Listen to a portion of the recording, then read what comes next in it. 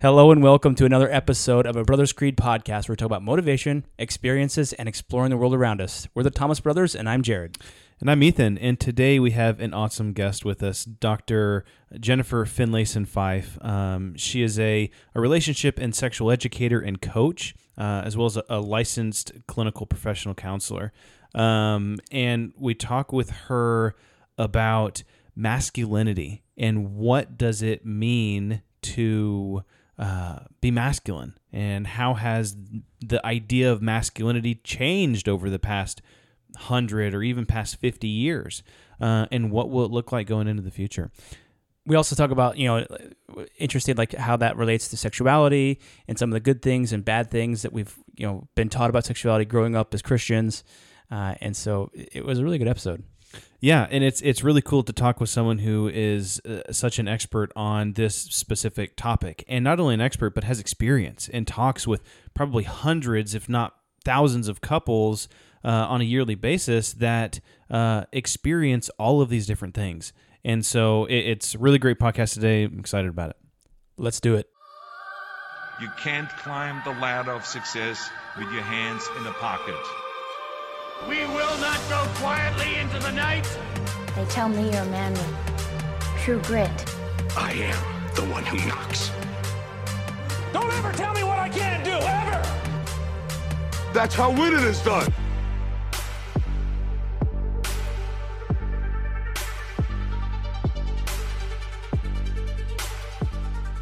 Welcome, Dr. Jennifer Finlayson-Fife. Thank you so much for joining us today. Thanks for having me. We appreciate you joining the podcast and talking to us a little bit about masculinity today. We've already done your kind of introduction and your credentials in the intro, and we're excited to hear from you in regards to just how masculinity is in this world that we live in. I've been taking one of your courses, and you talk a lot about that in there, and so I thought it would be very interesting to get your sense of masculinity, and then also in the context of what is attractive and how that fits into sexuality in this modern day. So, sure. One of the things maybe we could start with is, as LD members of the Church of Jesus Christ of Latter-day Saints, or just Christians broadly, I think that there's growing up Christian. There's that growing up in that environment really shapes your mentality around masculinity. I personally think both positively and in some cases negatively. And I think you might see that a lot in your practice. Can you talk a little bit about what some of those positives and negatives might be? Sure. First, I think one of the positives is that in our Christian ideal, or kind of modeling ourselves after Christ, it offers a broader notion of masculinity than I think is in the larger culture, and allows for aspects of manhood that are in more kind of rigid traditional cultures are more identified with femininity. So that is to say nurturance, warmth, compassion. And so I think that there is that aspect. You see men in the LDS church don't have such a rigid notion of masculinity as being about dominance. It's more about service, or what I wrote about in my dissertation, a kind of benevolent patriarchy. It's more about service to family and devotion to kind of the well-being of society. And so there's a lot of value in that understanding of what it is to be a good man. I think it's, in terms of the negative, I'm trying to think what I would focus on, but I think that one of them is we have a lot of ambivalence about sexuality, which maybe we'll talk about, but I think men are given an idea that they are naturally sexual, and that women are given the idea culturally that we're naturally not sexual, or that our sexuality is about accommodating a husband. I think this can create a lot of ambivalence in men about their sexuality, whether or not it's, on the one hand, it's their privilege, but on the other hand, it's something they do to a woman as opposed to a partnership. Yeah. So I think that in my work with LDS men, there's a lot more anxiety about sexuality than sometimes meets the eye, and whether or not that is congruent with being a good person. I think there similarly can be, on the one hand, while at least in Latter-day Saint culture, there's this idea that men are naturally the leaders. Men are naturally, in some ways, like the stronger, wiser ones. That's a little bit implicit to the idea of men having the priesthood. But I also think there's a way in which men can be ambivalent about that and can sort of step down from their strength as a way to not overpower their wife. And so there's this, again, an ambivalence that's there that I think interferes with finding one's true strength, or can anyway. I think sometimes expectation can really lead to some of that that differences in what going into a specific relationship. The husband might expect one thing or live their whole life being told one specific thing, and then they go in and say this is the way it's going to be or how it should be.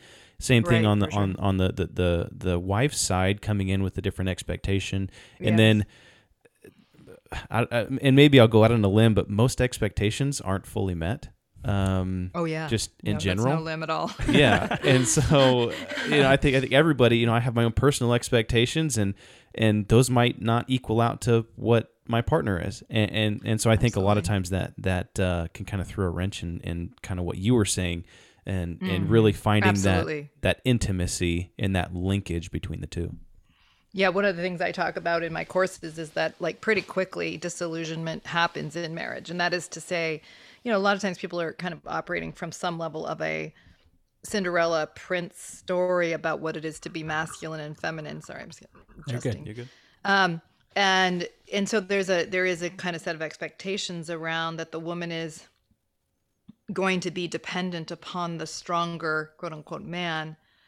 And there's certain rewards or assumptions about what the other one will provide for you that seldom will match up against reality. There's an inherent dependency in our immature understanding of masculine and feminine, and that will hit disillusionment fairly quickly in marriage, and then often the real development starts. But that is if you let it, rather than just resenting that disruption in expectations is going to be inherent to any honest marriage. Yeah, I think that's so interesting. One of the things I think that I found in your course that was really interesting is you talk about immature masculinity, and you talk about there's kind of four different. There's two types that you identify specifically, kind of more of a dominant, and then there's a kind of a nice guy thing, and then within those you talk about two different types of dominant guys, and then two different types of nice guys. Would you be able to maybe just briefly give I know that you talk at length about this in your course, but just a little teaser of what those two types are for the dominant and the nice guys? Sure. So let me kind of give one context. Yeah. So there's, in my view, let me just sort of speak to masculine and feminine, which is there's different energies in the universe that matter, that are a part of life. They're inherent to wisdom. They're inherent to kind of intelligences that we have as human beings. And in Taoism, it's yin and yang. That's how they think of it. And in Taoism, the yin has yang in it and the yang has yin in it. So all human beings have some yin and yang. We in the West call it masculine and feminine, which has, it's the same idea. If we're too rigid in attaching yang to masculine, or to men, I mean, it can be too much specific to gender. But I'm saying all this just to kind of better understand that men tend to prefer yang or masculine. Women tend to prefer yin or feminine energies and intelligences, because it's how we're wired, how we're different. There's immature and mature forms of this. And, I go on about this much more in that Art of Loving course that you're referencing, and what that looks like. But immature in masculine and feminine is always dependent. That's why it's immature. It's dependent in the idea that I'm looking to you, spouse, to make me okay. For the validation. Exactly. Yeah. I need you to need me in some way, or you to reinforce my sense of self. Most of us get married in an effort to achieve that. We don't tell ourselves that's why we're getting married, but we're trying to lock in a validation system this person thinks I'm great while we're dating. They're super in love with me, although mostly what we're in love with at that point is the reflection of ourselves that's getting projected back onto us. We don't necessarily know our partner enough to really choose them yet. And so we're often locking in that validation or the hope that they'll give me a sense of self and mattering that I need and want. But you can't get it from another person, even though they may promise that they're going to try. Yeah. And so immature masculine, this is my long way of getting to your answer. Immature masculine is this needing to be needed. I'm the strong one. I'm the provider of your sustenance, of your well-being. I'm the prince, basically. And immature feminine is I'll be whatever you want. Just love me, give me a sense of security, tell me I'm desirable to you, and I'll yield to you. And that's the needy position. So it's overtly vulnerable. But it's needy, but needing to be needed is also needy, right? Yeah. It's dependent. And so a lot of us start out our marriages and our lives in that dependent position. Now, there's two forms to get finally to your question of how we do that immature masculine, which is either from a one-up position or a one-down. So human beings will create hierarchies when they're immature. The essence of Zion or Christian living is to live in a parallel form. Now, you may have different strengths and abilities and have different roles in the body of Christ, but there's an understanding that all is needed, that all are alike unto God. And that's mature spirituality or mature masculine, feminine. Immature is dependent or hierarchical. So you can go one up as a masculine or one down. One up is overt dominance, control. I'm, abuse is certainly one up, but it doesn't have to be overtly or objectively abusive. It can just be like, I get a bigger vote here because I'm the man, I'm the provider, I'm the smart one. We better not trust you and your intuition because it'll mess everything up. So it's like I get more authority here. That's one up. One down masculine is what I see a lot of people in the church doing, which is, and in society generally, is the nice guy. Now, it's only kind of one down. It's sort of overtly one down, but it has lots of covert superiority in it. Now, women do, the feminine does another version of this, so this is not just on men. We're all capable of immaturity and indecency, to be clear. But I think that the one down, that nice guy can mask as kinder than it is. But really, it's kind of like, I won't push you. I won't be aggressive in society in general because of understandings of toxic masculine or the damage of the dominant or controlling masculine. A lot of people flip into this nice guy. A lot of men that I work with who grew up with dominant, controlling, abusive fathers, they flip into a nice guy persona, which is, I won't be that guy for you. I'm going to be the nice one. I'll do anything you want. I won't pressure you sexually. I'll make you happy. Just love me and desire me. Okay. Tell me that I'm enough. If I kind of shed my strength, shed my individuality so that you're not uncomfortable. Kind of like a pure accommodating of the other person. Exactly right. So it's like, I'll be that really nice prince, but my hope, the covert contract, is that you'll think you're lucky to have me. You'll think I'm the right kind of guy. You'll give me that sense of mattering that I've always wanted and hoped that a woman would give me by not claiming honestly who I am, by stepping away from the conflict. And I can see why men do this. I can see how they get fed right into that idea. Like, I don't want to be that jerk, and I want to not make her uncomfortable. I don't want to make her cry, Yeah. And women, we know how to cry to get men to back off their position, I'm not saying it's all manipulative, but I'm just saying, it's not, but again, it's a dependent position because it's not very honest. One up or one down, neither is honest. More are trying to get from the other the view of yourself you want to have. I'm a nice guy is the one down, or I'm a strong guy is the one up. So where's the sweet spot is the question. Yeah. That's a good question. The sweet spot is not between those two immature positions because they're both weak. The sweet spot is developmentally different. It's living honestly.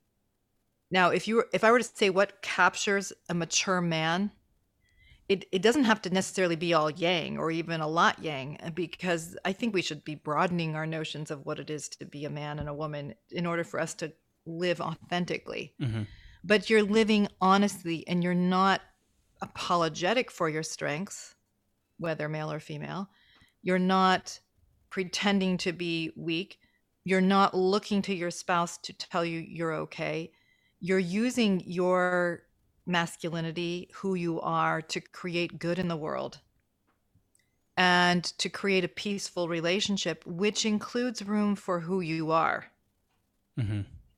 But it's about, this is very conceptual, and I can try and make it more concrete so it's more understandable, but you're speaking to the best in who you are. You're not apologizing and looking for your wife to make your sexuality okay, but you're also not indulgent with your sexuality, and you're not destructive with it. And it sits on you to truly have an honest peace with yourself and your sexuality, such that it can be a gift, that it can be a blessing in your life and in the life of your spouse. So maybe let me ask you an example here. So obviously you're a sex therapist, and so that's a big piece of how all this fits together. So maybe the dominant guy is like, you're required to have sex with me, to his wife, because I'm the provider here. I do all this stuff. Yeah. The one down guy is maybe the one down guy. So there's a book in here. The one down guy maybe says, well, I guess I don't need to have sex tonight, or we can just do it, next week or next month. Or he's just, even though he has I don't want that to pressure you. Yeah. Even though he has those desires, he's kind of pushing that away. So what would the mature masculine Stronger guy masculine. do? Yeah. What would he do in that situation? Well, it depends a bit on who the partner is in that. But one thing that I think a lot of men don't know is that women want a confident lover. They want it ambivalently. Okay.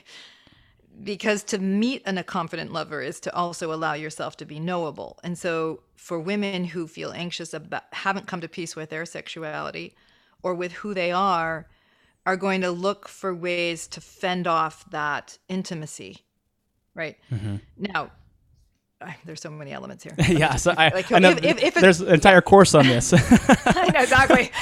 That's why I talked for 20-hour course hours on the topic. Yeah, exactly. But let me just say, so if a man is one up or one down, he's not desirable, because basically if you're one up, I have to just slide underneath you, validate you in your sexuality, accommodate your needs. Yep. There's nothing desirable about that, except for maybe in the beginning of a relationship. Some women are drawn to that at first, but then they stop desiring once they've locked that person in. One down's not desirable because it's too apologetic, it's too needy, it's too passive aggressive, because the guy who's like, okay, fine, is often building up smoldering resentment, and you can feel it leaking off of him, right? And that's not desirable either. Yeah. Because then she's more in a maternal position and she's taking care of her needy husband, but that's not sexy. It's not attractive. Yeah. So the guy that's in a more stable position he's not looking to his wife to answer the question of his desirability. Now, I know that for some people that's like, wait, why? If she rejects you, isn't that good information? It might be. You may want to look at why she's rejecting me and deal with what's real there that I need to address. Or is she rejecting because she's insecure? Then that's an expression of her. But what do I have to deal with in myself to be at peace with who I am as a man and as a sexual being? Because it's that lack of apology out of an honest self-knowledge that's very desirable. I don't have to, so for the woman that finds that man desirable, I don't have to take care of his sense of self through sex. I don't need any caretaking that a woman does in sex is going to be antithetical to desire. She already does caretaking too much. Yeah. If she wants sex, she has a sense of freedom in sex. Now, this isn't all on a man, to be clear. Women also have their development to do around this. Oh, yeah. But if she can know that I'm not going to be there taking care of his ego and propping up his sense of self, I can really go and surrender to that pleasure and not have any caretaking that needs to be done, because he's okay with himself. And he wants to give me pleasure. He wants to bring that goodness to me. He wants to love me through his sexuality. So he's at peace with his sexual nature, but he's also at peace with it in part because he creates goodness with it and through it. And so it's that confidence in something honest that's highly attractive. Yeah, and that's one theme that I've kind of heard throughout the different things you've done in the course as well, is just being able to not require validation from others or from your spouse, and then having the confidence to be authentic with yourself, and then also intimacy with your wife, being vulnerable with your wife, and showing her that you're willing to be vulnerable and expressing your needs in a clear manner, not in a whiny or manipulative manner, but expressing your needs. And it kind of takes two to tango. They say, so you can come so far, but your spouse has to hopefully come along with you, because if they're still in a position where they're a one down, or they're in whatever female position that they'd use to manipulate whatever, they've got to be able to mature as well to meet you there, or else your efforts don't really have that much of an effect, I would think. Well, I wouldn't say it quite like that. So what I would say is, if you're going to have an intimate and passionate sexual relationship, you both have to develop. There's no way around it. It's one bummer is that sex is a team sport. Yes. Okay? so that's also a good thing, by the way. Yeah. Oh, absolutely it is. But the bummer is you don't have control over whether or not the other person handles their half of the collaborative relationship. Yeah. So good sex is collaborative. I mean, and it's two people bringing their best selves to create something mutually valuable and sustaining. However, it isn't for naught. If you're dealing with who you are, you at a minimum are stronger for it, and you are more at peace for it. Yeah. And you live less resentfully, and you live less dependently, and that's all for the better, even for just your relationship to yourself. Yeah. But it also makes you a harder man to say no to. This is what I see with couples I work with, where when one starts to get a hold of themselves, it pushes the other person into some crisis with themselves, because they know, I worked with a couple where she was always in critique of him, and she had a point, because he would do immature and untrustworthy things. But what was masked in that dynamic was that she was dependent on him screwing up as a way to always kind of push herself as superior to him, and she was pulling it off. What happened, though, is he really started to confront himself and to really become a better person, a more invested father, a more invested husband, more honest, more genuine. And her first move was to get more critical. Well, it's too little, too late. You're doing that thing now, but you didn't do it for whatever number of years.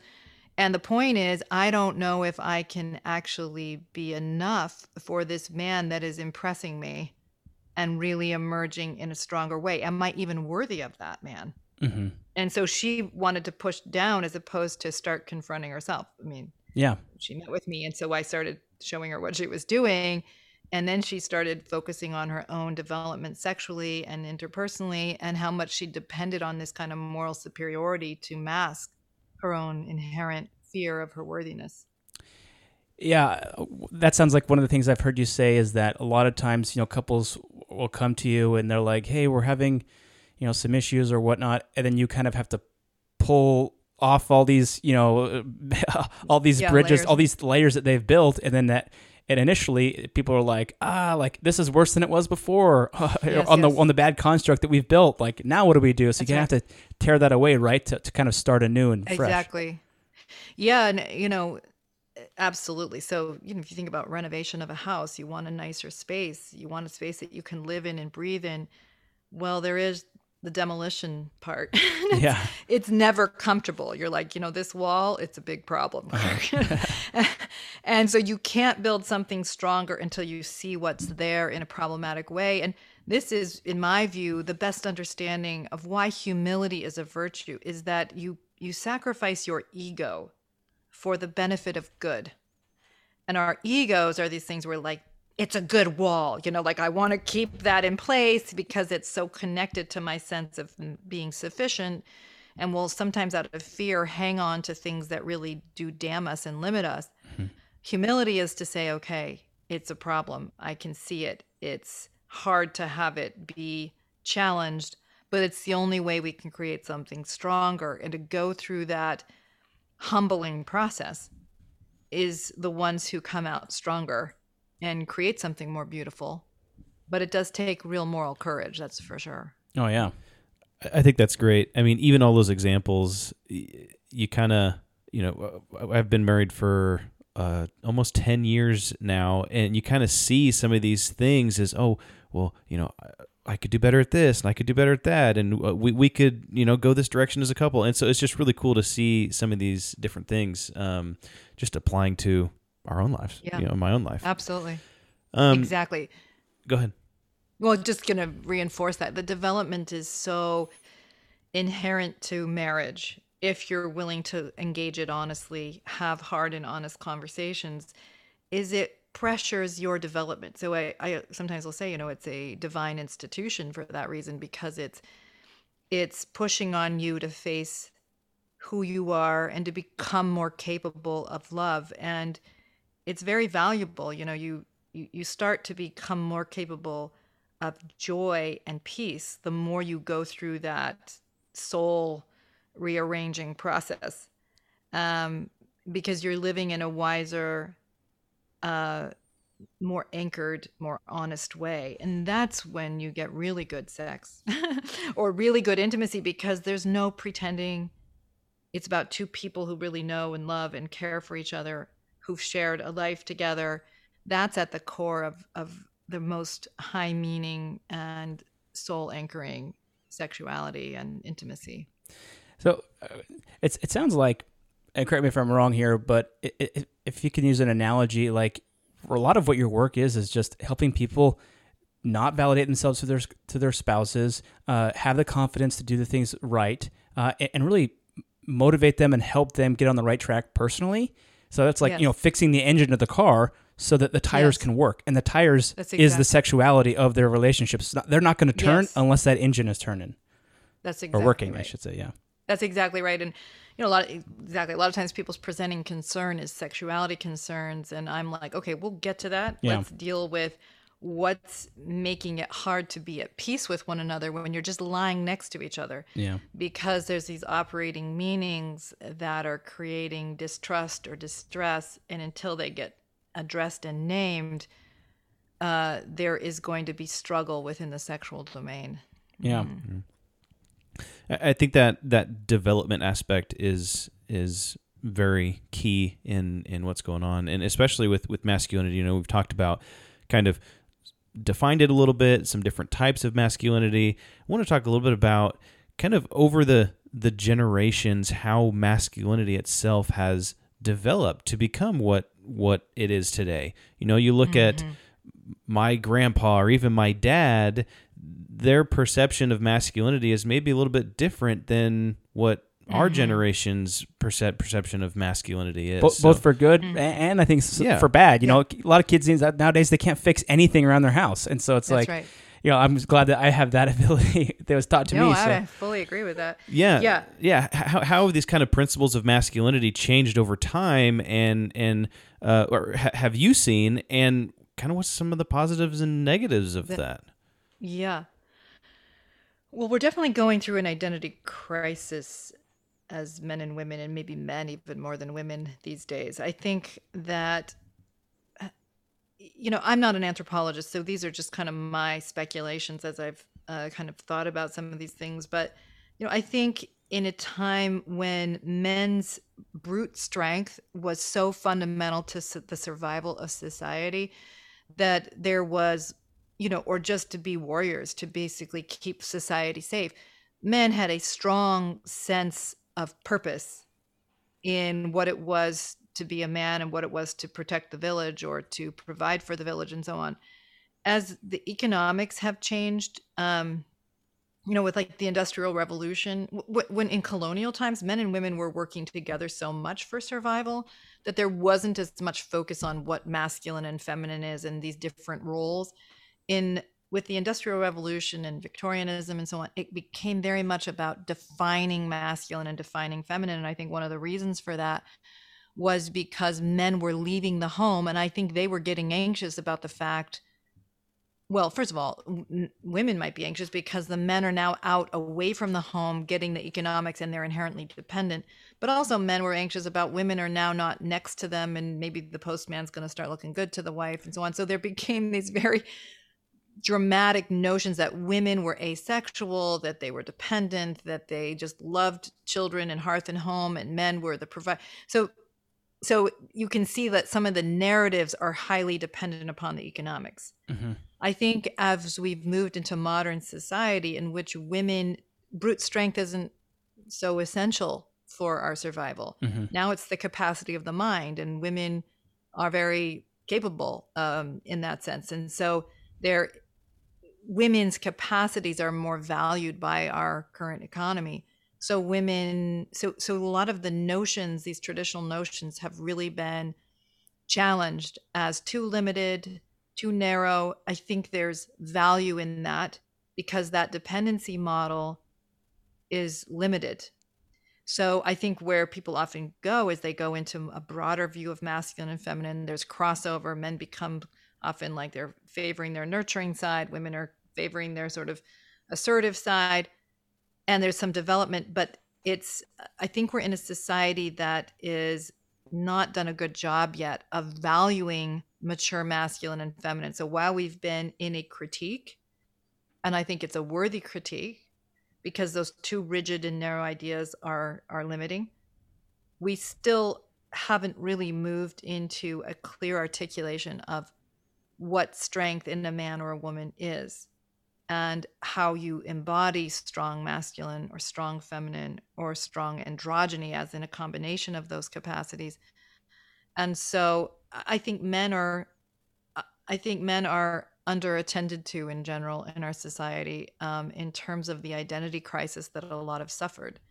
You know, that a lot of men, working class men, could go out and know that what they were doing was making a difference for their families.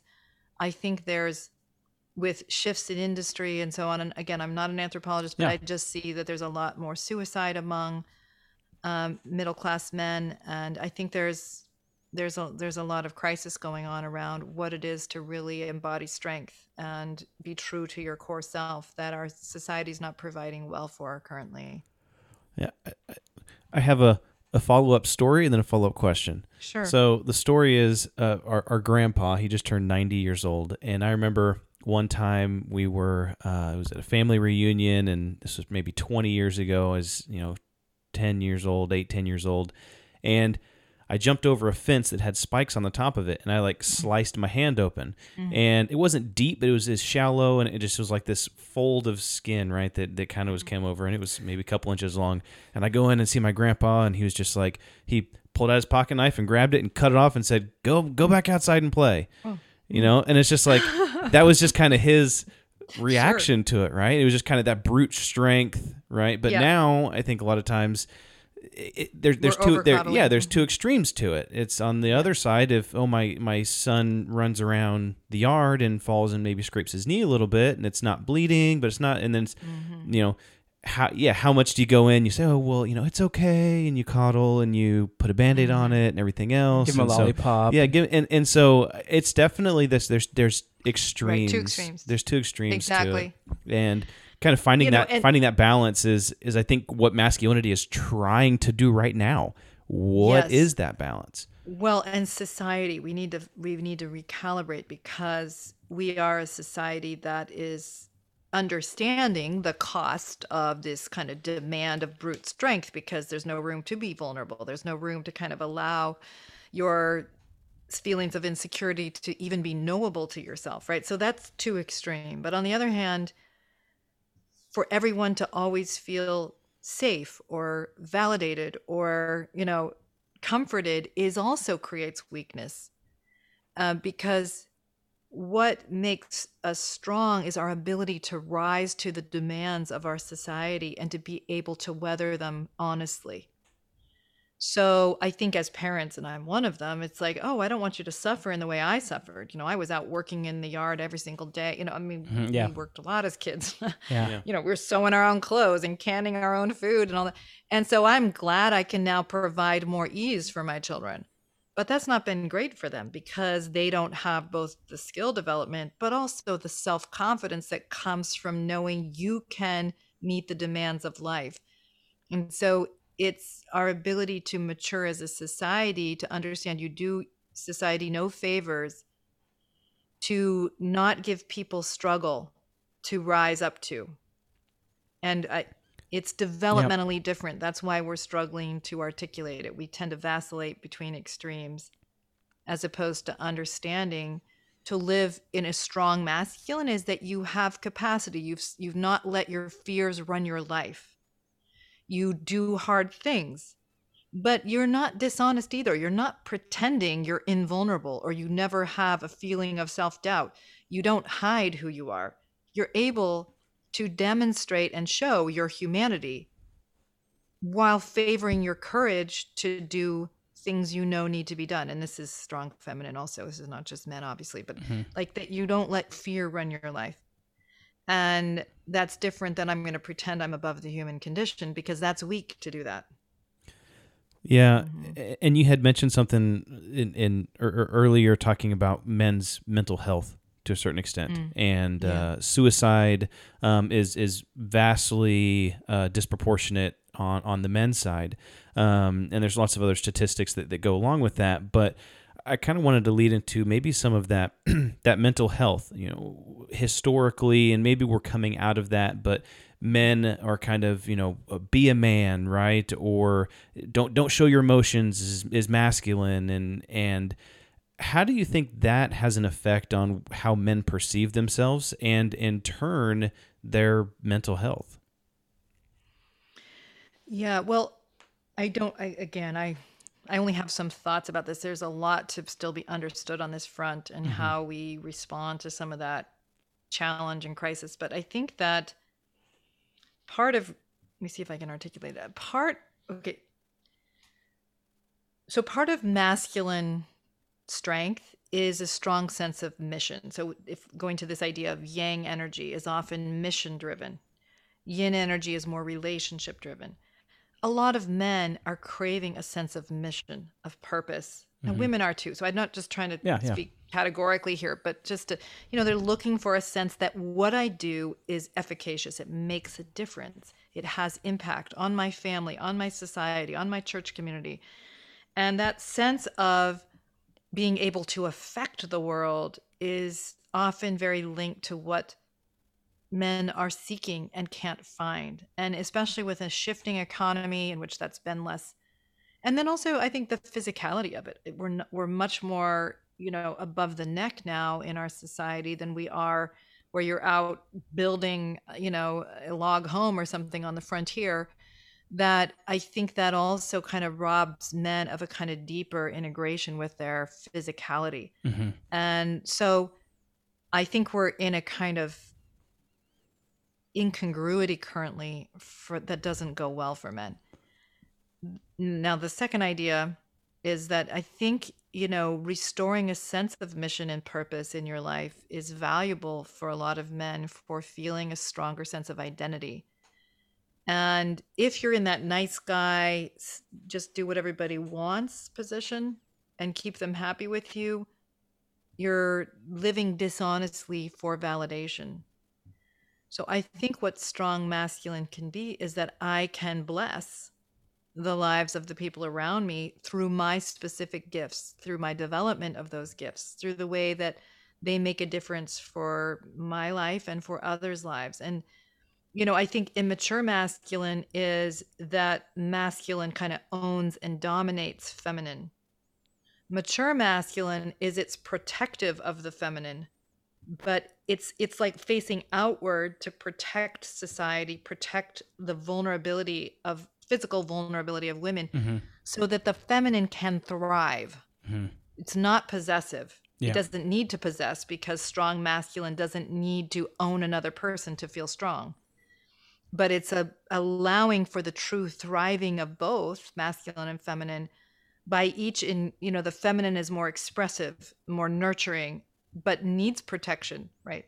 In it, but not ownership. And that's where so I think if we can grow into a deeper understanding of how being true to myself really allows me to foster the thriving of those around me, to actually know I make a difference, but I don't need to be superior or be seen as everybody needs me to manage my ego, but that I know and feel comfortable with who I am and how I have an impact on those that I love.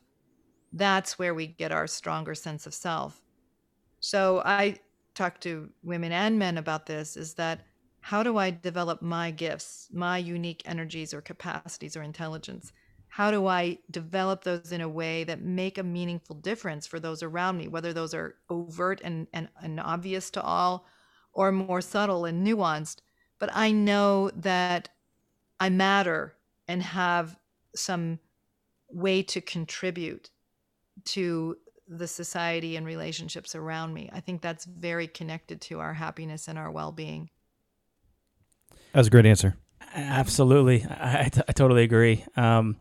I love what you said about, having, men can be disconnected from their physicality. I think that's so important to have as men, to have a hobby that if you're sitting at a desk all day and you're just doing desk work all day and you're using your brain, then have a hobby where you go out and you work out, or you do triathlons, or you carve wood in your garage, or weld or something like that. And so that will help balance you out and help you achieve that physicality as well.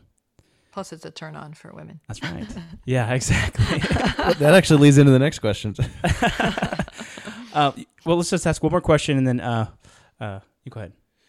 Yeah, I mean, that was going to be what are maybe the top reasons. Yeah, what would you say the top 5 masculine traits, or top 5, or your top masculine traits that men can work on to improve in their relationships that would be more enticing to their spouses? It's such a good question. I have to think about that for a minute, like how I would think about it. Because, to be just like, for example, what I'm very drawn to in my husband is his honesty, because he's not, he doesn't pretend anything. And so there's a kind of confidence in that he's going to say what he's going to show who he really is. He's not trying to prove that he's cool or that he's above being human. And so it's inherently strong. So I think women are drawn to strength. That's pretty consistent in the category of sexuality, is that women's romance novels and things, the antagonist is always, or the protagonist is always like, however it goes. Yeah. But the one that's desired is strong in some way. They're effective. They're able to do things. Now, I think strength is very much linked to how honestly and truthfully we live, how much integrity we live by, not by what our specific capacities are, right? So I think that honesty is a key feature. I mean, I'll just speak about my spouse for a second, and then I'll think about how it relates to masculine, because I find my husband to be a very compassionate person, and that's technically a more feminine energy. But it's not a compassion out of, I need you to be happy with me. It's about, I'm really invested in you, your thriving and your happiness. I do care about what you go through. And I think for a lot of women, just speaking to the research on women's desire, if you think about the biological vulnerability of opening yourself up to a male partner, it makes sense, because you're vulnerable to disease, to pregnancy, that you want to map that man doesn't just want to have sex with you or thinks he's entitled to having sex with you, but that he's invested in you as a person, right? And so I think there's a stereotype that and I think there's some truth in it, that men's sexuality can be non-discriminating, right? And there's biological reasons why it is less discriminating than female sexuality. Mm-hmm. But to map that this man is invested in my well-being, not me liking him, not me always being pleased with him, but invested in my well-being and honest enough with me, I think that's very attractive. So, because there's strength in it, and it's one thing is, as people develop, they also become more androgynous in their character development, even if they prefer a masculine or feminine sexually, and couples do tend to polarize sexually to increase the tension. Mm-hmm. Even if in the light of day, they are more androgynous in their skills and capacities. So I think there's this sense of honesty, this sense of investment. I think a sense of uniqueness or identity. Like it doesn't have to be strictly in the mission frame, but more like, what am I about? What am I good at? What do I do? To have something that's unique to you. Women talk about that as being attractive, is that they're seeing their husband as separate from them, with his own interests, his own uniqueness, not in their back pocket. Mm-hmm. And that's attractive because it's, it's a reminder of the distance.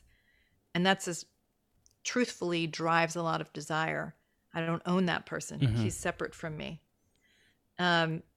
Yeah. And then, I had one more thought. Let me see, what was it?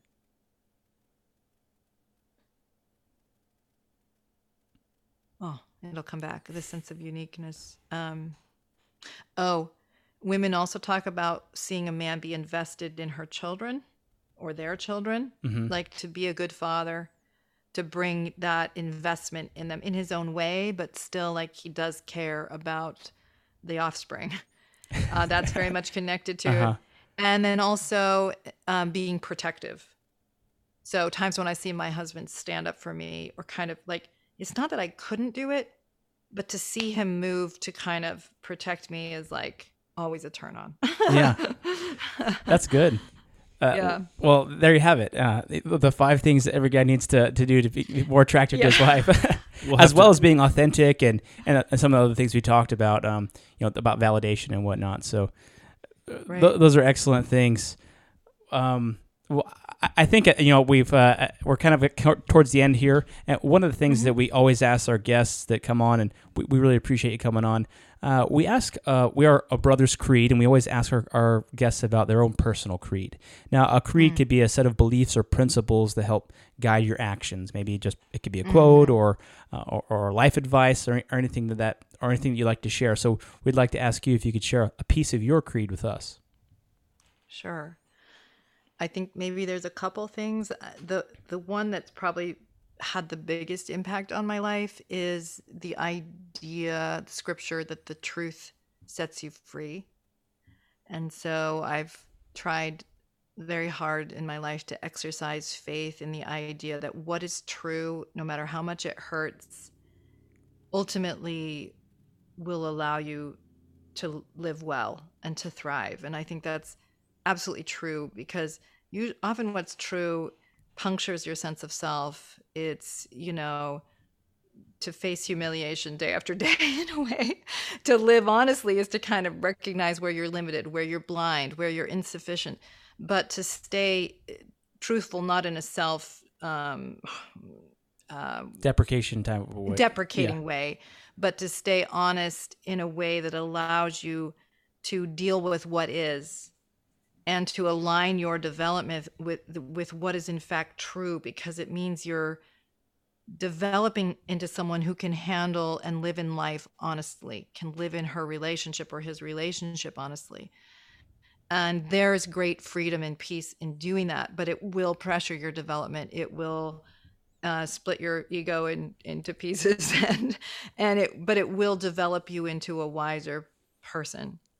So that is definitely one. And that's not to say that I've done that all.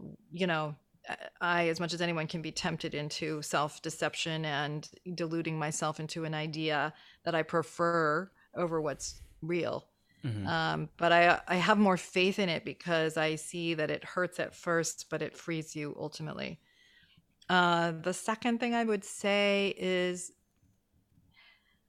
to never kind of measure yourself by things out of your control. And if you're going to measure yourself by what you actually affect and what you actually can control. And, what we all may want is for others to think well of us, or to see us in particular ways, or we want to show the world that we're good or that we're worthy or whatever. And I think that's a bad use of energy, because you can't make everybody see or understand you. The only thing you can control is who you are and how you handle your life. And so it's a way of just keeping my focus on the part I can do anything about, and just staying on that imperfectly. But that is where the peace is. Love it. So totally love that your responsibility and not comparing yourself or looking to your neighbors and say, what, this guy has that, this guy has that, but looking at yourself, comparing yourself to who you were yesterday and who you are today. And that's how you can measure your progression or your digression. That's right. So I love that. Yeah. Well, where can our listeners, I know that you have several courses. You have, yes. Talk to us a little bit about that and also where they can find you. So you can find out lots about me just on my website, which is my last name, Finlayson-Fife.com. And on my website, I have 5 courses. One is The Art of Loving, which, Jared, you brought up, which is a men's self and sexual development course. So a lot of these themes around masculinity, femininity, how to move out of immature sex into mature, passionate sexuality. And then I have a women's course that's similar, but around women's self and sexual development, and then 2 couples courses, one about relationship development and one about the sexual relationship, and then a talking to your kids about sex course. But then I also have a new thing which I am doing, which is a paid podcast called Room for Two, and I'm doing couples coaching. So a lot of the principles that you can hear me talk about, like in this podcast or others that I've done, you'll see in my actual work with a couple that these are religious couples, most of them LDS, but that they're trying to work out how to really grow into a deeper, richer relationship and sexual relationship. So people get to sort of see themselves in these couples, and it's been a lot of fun to do this. So is that kind of like a live counseling session? Is that kind of what that? Oh, okay. Exactly. So I'm working with them for an hour, and many of the couples I have come back for a second hour, so you can kind of see what they did with my input and then where they are a month later and so on. Yeah. But it's been getting great reviews because I think it allows people to really see themselves in the couples and see what they've been blind to in themselves or what they've been recreating as a couple that's interfering with their happiness and their freedom and a sense of deeper honesty between them. So it's just a way to... I don't have enough hours in the day to see all the people that are looking for help. So I'm trying to find ways to have other people be able to find help for themselves through hearing other people's stories. Yeah, well, I will say, you've got so much going on, and I've listened. Obviously, I've taken your course. I think that, and I'm excited to take some of the other courses, with my wife. And you're one about teaching kids about sexuality. I've got 4 boys, and so I'm absolutely going to need to take that one. And I think that the way that I was kind of taught about sexuality, I think it's kind of an older. I just don't feel like there was a lot missing, and I feel like there was a lot of manipulation that's there to force a desired behavior. Yeah, and I know you're fine. So I'm excited to take that, and excited that of all the work you're doing, and for anyone out there that's on the fence whether to take the course, go take the course. Follow her on Instagram, and so what's your we'll put your Instagram in the show notes. Sure. It's Finlayson-Fife, just one word. Yeah, exactly. Yeah. Well, sounds good. Well, thank you so much for joining us today, and we'll be in touch. Great. Thank you. Thank you. Man, that was a great episode. I think that she shared a lot of good things just about how not to be. We talked about the different types of men and like the immature masculine, like one upper and one downer, and how I think it's interesting just how important getting yourself right is before all the sex comes in, and like how one thing does lead to another. Yeah, it's kind of like building your own self-worth on your own silo, right? And making sure that you're good, and that will actually drive others to follow or to you become more attractive to others. In this case, maybe a spouse, or I think even people you work with or whatever. That we talked about that dependency. Sometimes people, it's just that immature, mature masculine. There's dependency of constantly needed to be wanted and constantly wanting to be needed, and it's really interesting. I liked how we kind of talked about the nice guy type thing, the person that just completely accommodates what the other person needs, but then the complete opposite of that, of someone who's just so completely overbearing and overpowering, and that everything that I say goes and there's nothing else. We kind of talked about the sweet spot, in there, and it's not always in the middle. Yeah. I thought it was really interesting. And both of those are extremes in the wrong direction. And so, being a nice guy and denying, not being honest, or hiding your feelings, or oh well, I guess I don't need this. That's not attractive, and that's not who you want to be. So I liked what she said about. She gave that example of the guy who was improving himself, and then his wife was always picking on him, and then she actually ramped up, kind of picking on him and being mean to him because he was improving himself. And it actually probably made their relationship worse. And he's like, he probably was feeling, I've been doing all this stuff, and she's not like realizing this, but inside he knew that he was getting better. Yeah, and then from her perspective, it was just, she said that wife in that example was more threatened. Yeah, kind of like, oh, well, am I really worth the man that my husband is becoming? Yeah. I think it can obviously go both ways when we're talking about masculinity in this specific case, but hopefully it kind of evolved to the point to where they're kind of growing together towards one purpose, but independently. Yeah, I mean, and that's like the importance of getting your wife on board, or getting your spouse on board. If you're a woman, obviously you're getting your husband on board with this kind of a thing, because if you're improving, you're growing, but this other person is stuck in like an old methodology or old mindset, it's going to be hard, and you might, in fact, have more clashes. But you shouldn't dampen your own personal growth. A true marriage and someone who loves you will want you to grow personally, and not want you to stifle your growth so that you can remain in a place that is dependent or on validation from them. And I mean, that literally is what a Brothers Creed podcast is all about. I mean, the whole purpose, the reason why we started this was to grow. The tenets of a podcast are motivation, experiences, and exploration.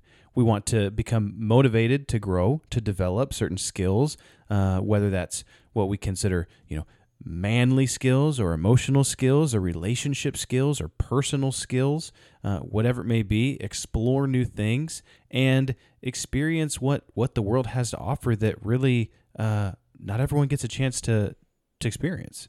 Yeah, totally. And and also we love to have fun and do fun episodes too. So you'll see a wide variety of episodes. You're like, how's this motivational? It's interesting, but I don't know if it's so. We do a wide variety of stuff. But anyway, we want to just say thanks everybody for joining, and definitely go check out her stuff. I can attest that I'm halfway through a course. It was really good. There's a lot to it. I probably will go through it a second time.